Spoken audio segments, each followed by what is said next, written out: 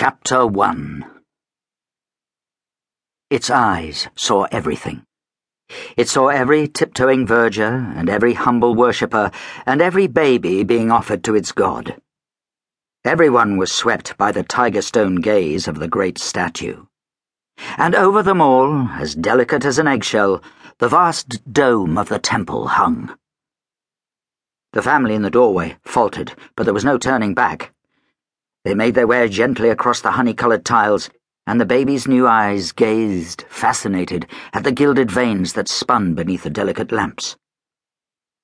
The family stopped under the eyes of the great statue. The high priest, for it was he himself and not the apprentice, took a step forwards to the bowl of offering, and the 1,000,000 fragments of gold that covered his robe flashed dazzlingly before their eyes. He asked a gruff question and reached out a hand towards the child. But the child let out a cry, a shrill scream that pierced the sun-shafted gloom of the temple and bounced off every gilded leaf and chiselled bee until the air was thick with buzzing echoes. And the gold coin the baby had been clutching spun up, flashing and vanishing and flashing again, until it fell with a harsh clang and was lost to sight. One of the vergers let out a cry. "An omen!" she cried. "The baby has refused to make its offering. It must be cursed." But the baby's sister, a bright girl of some 6 years of age, said, "Look!"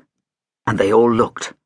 And there, in the great hand of the statue of the god Aura, was lodged the gold coin. And there was much wonder amongst them all.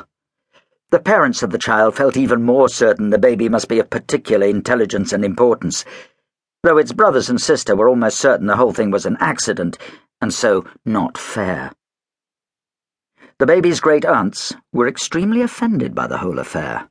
They stomped dourly back to the party that was being held in the baby's honour, stuck their noses grudgingly into their sherry glasses, and muttered dark things about the baby causing trouble to everyone.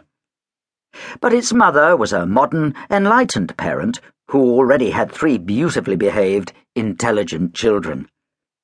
She put the baby into a frilly basket with a tape of a walrus's stomach rumblings to listen to. She'd done the same with the others, and they'd all turned out beautifully. "He'll cause disaster and mayhem," sniffed one of the great-aunts on her way to the bathroom. "I can feel it in my bones." But the baby's father, who was an architect, had just got an even better job, and so it was plain that this was a lucky child. And the city was so golden and peaceful.